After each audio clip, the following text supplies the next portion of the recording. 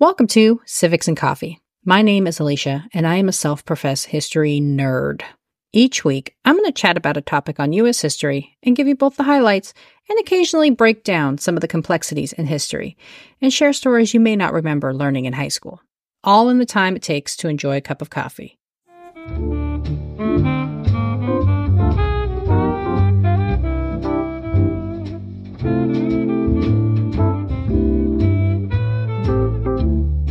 Hey everyone, welcome back.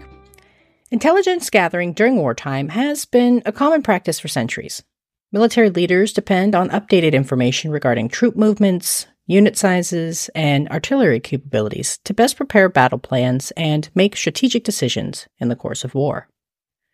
During the Civil War, the need for intelligence remained just as important as ever, and both the Union and Confederacy engaged in a series of activities aimed at collecting as much information about the other side as possible. However, intelligence gathering during the Civil War also posed its own unique set of challenges, as the nation battled itself and former friends and neighbors turned into perceived enemies, creating a landscape of suspicion. So this week, I'm talking about spying during the Civil War. What did it look like before the war? Who was involved? And how did people transmit their information? Grab your cup of coffee, peeps. Let's do this. As I mentioned at the start of the episode, gathering intelligence against one's enemy was not a new concept.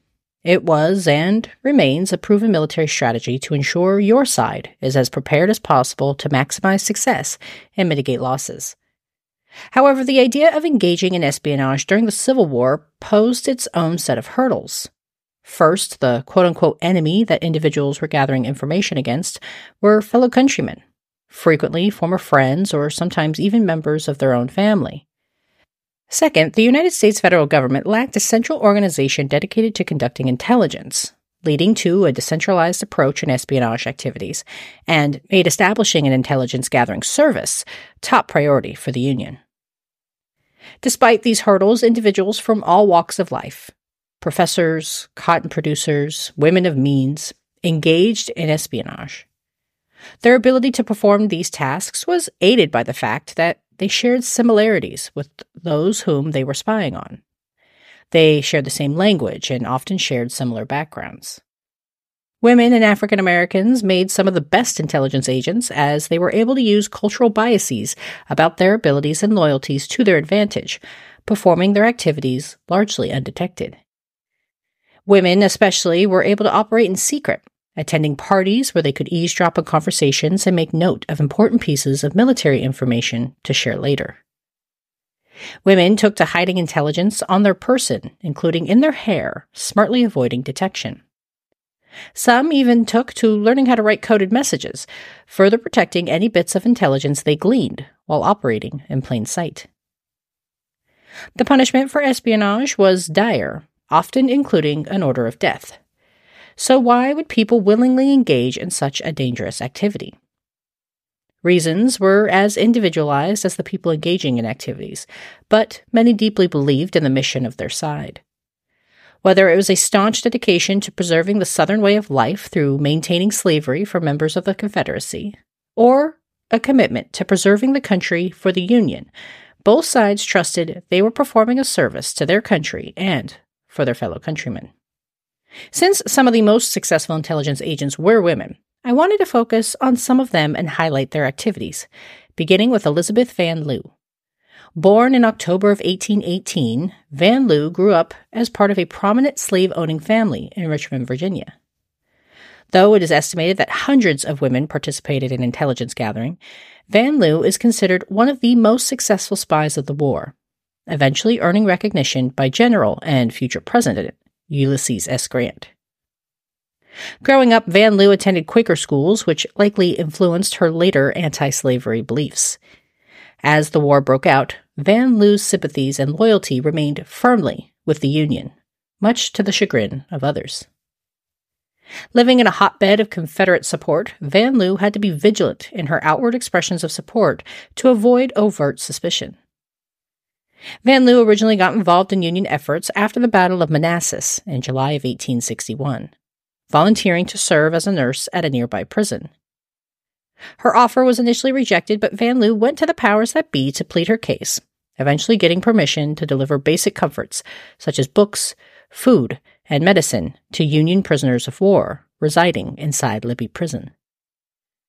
Animosity toward the Union and federal government was so high that even the benign acts of ensuring a prisoner had sufficient rations of food proved to be a bridge too far for her friends and neighbors. Van Loo faced immediate and sustained criticism for her work, including in the local newspaper, who forcefully denounced her activities. While these bullying tactics were likely intended to put Van Loo on a quote-unquote corrective path, it only further strengthened her resolve to continue her efforts. She even faced threats of physical violence, but nothing seemed potent enough to stop her.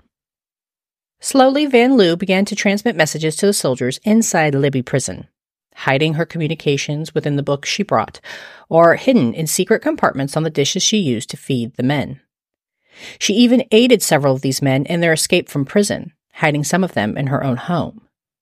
Supporting the escaped soldiers ended up being the activity that propelled Elizabeth Van Loo into intelligence gathering, as several of the soldiers shared their experiences with Union General Benjamin Butler, who was so impressed with what he heard that he asked Van Loo to officially join the cause and start collecting information.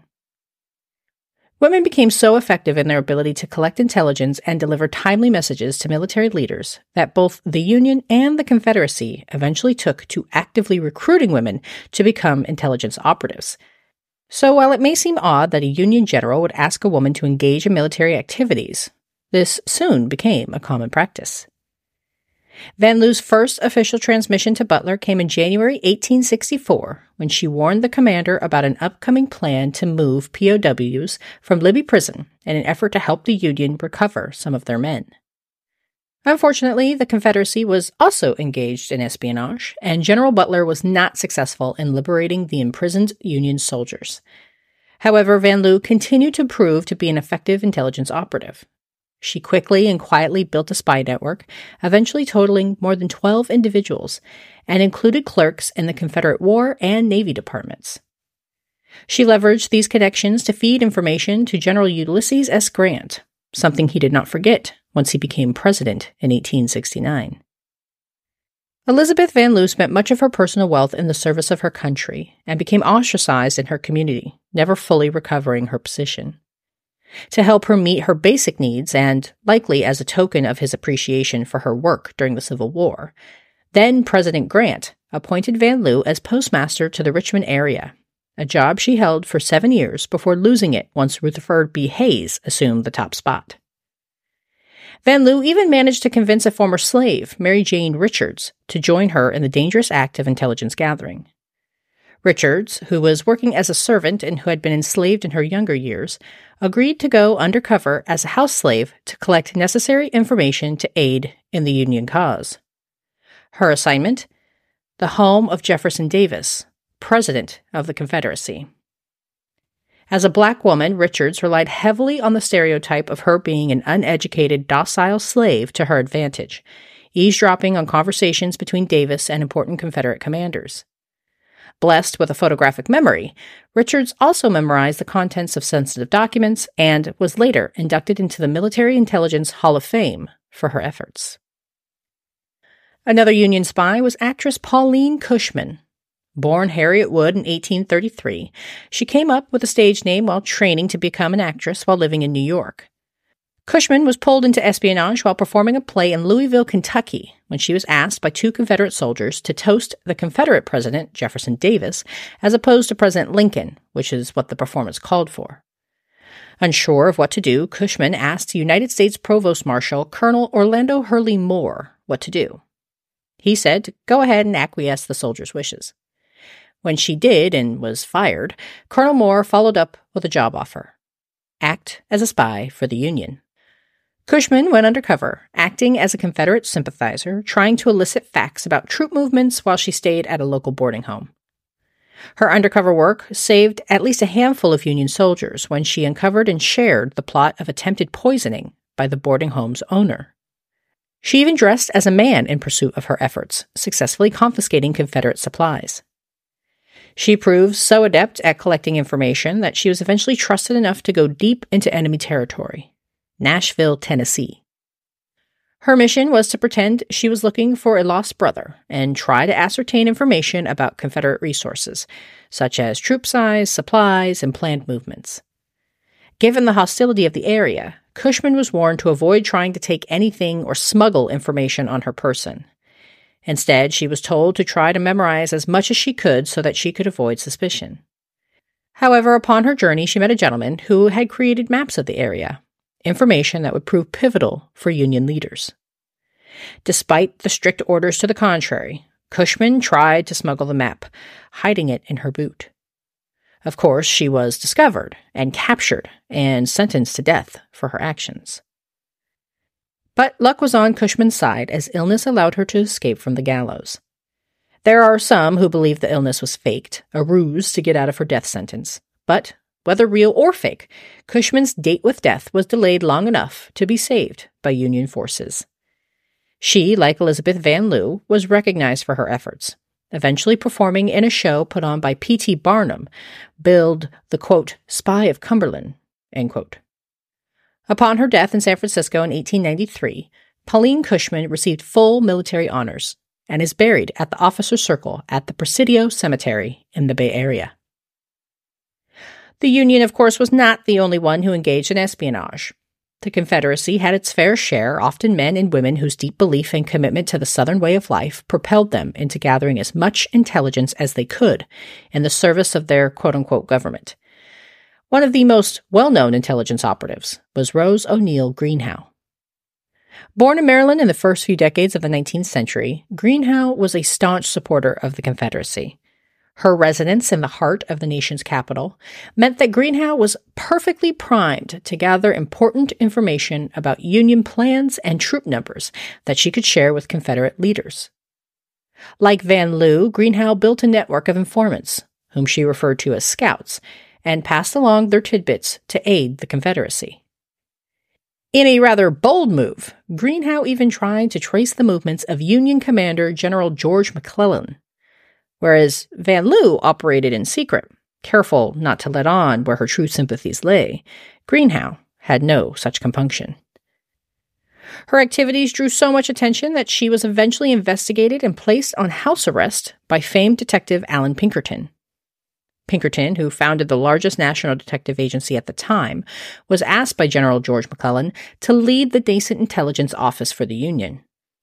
Pinkerton agreed and soon placed Rose Greenhow under house arrest for the suspicion of spying for the Confederacy. Upon her arrest, Greenhow's home was searched. Luck was on her side as Greenhow managed to destroy a few pieces of evidence without detection from the men assigned to guard her.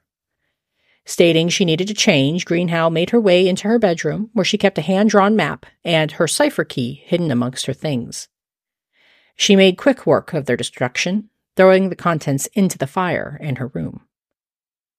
Greenhow even managed to smuggle a few items out of her house via a member of her spy network, who was allowed initially to leave the home, carrying the important information again in her boot. Even while on house arrest and under constant surveillance, Greenhow would not be stopped. She took to using her young daughter, also named Rose, to share and gather intelligence. She even knitted coded messages into tapestries, sewing a pattern that mirrored Morse code. Greenhow's arrest made the papers, with her home being referred to as Fort Greenhow.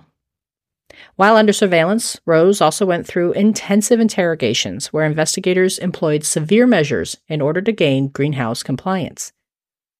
Rose was eventually transferred to the old Capitol Prison, which was located at 1st and A Street, and was originally used as a meeting place for Congress after the British burned the U.S. Capitol in 1814.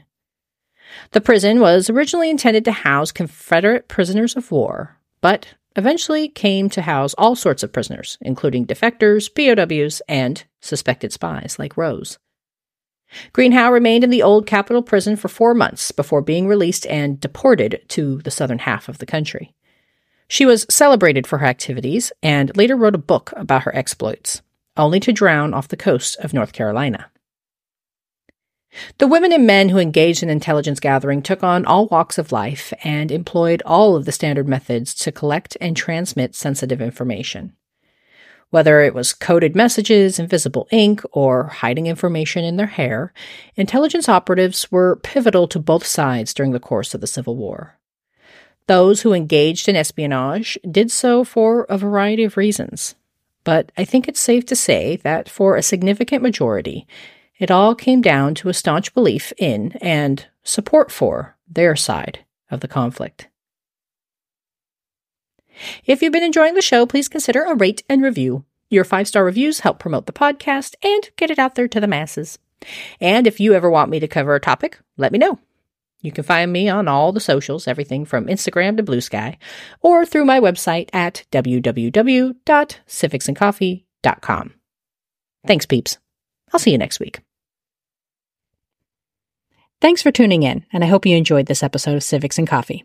If you want to hear more small snippets from American history, be sure to subscribe wherever you get your podcasts.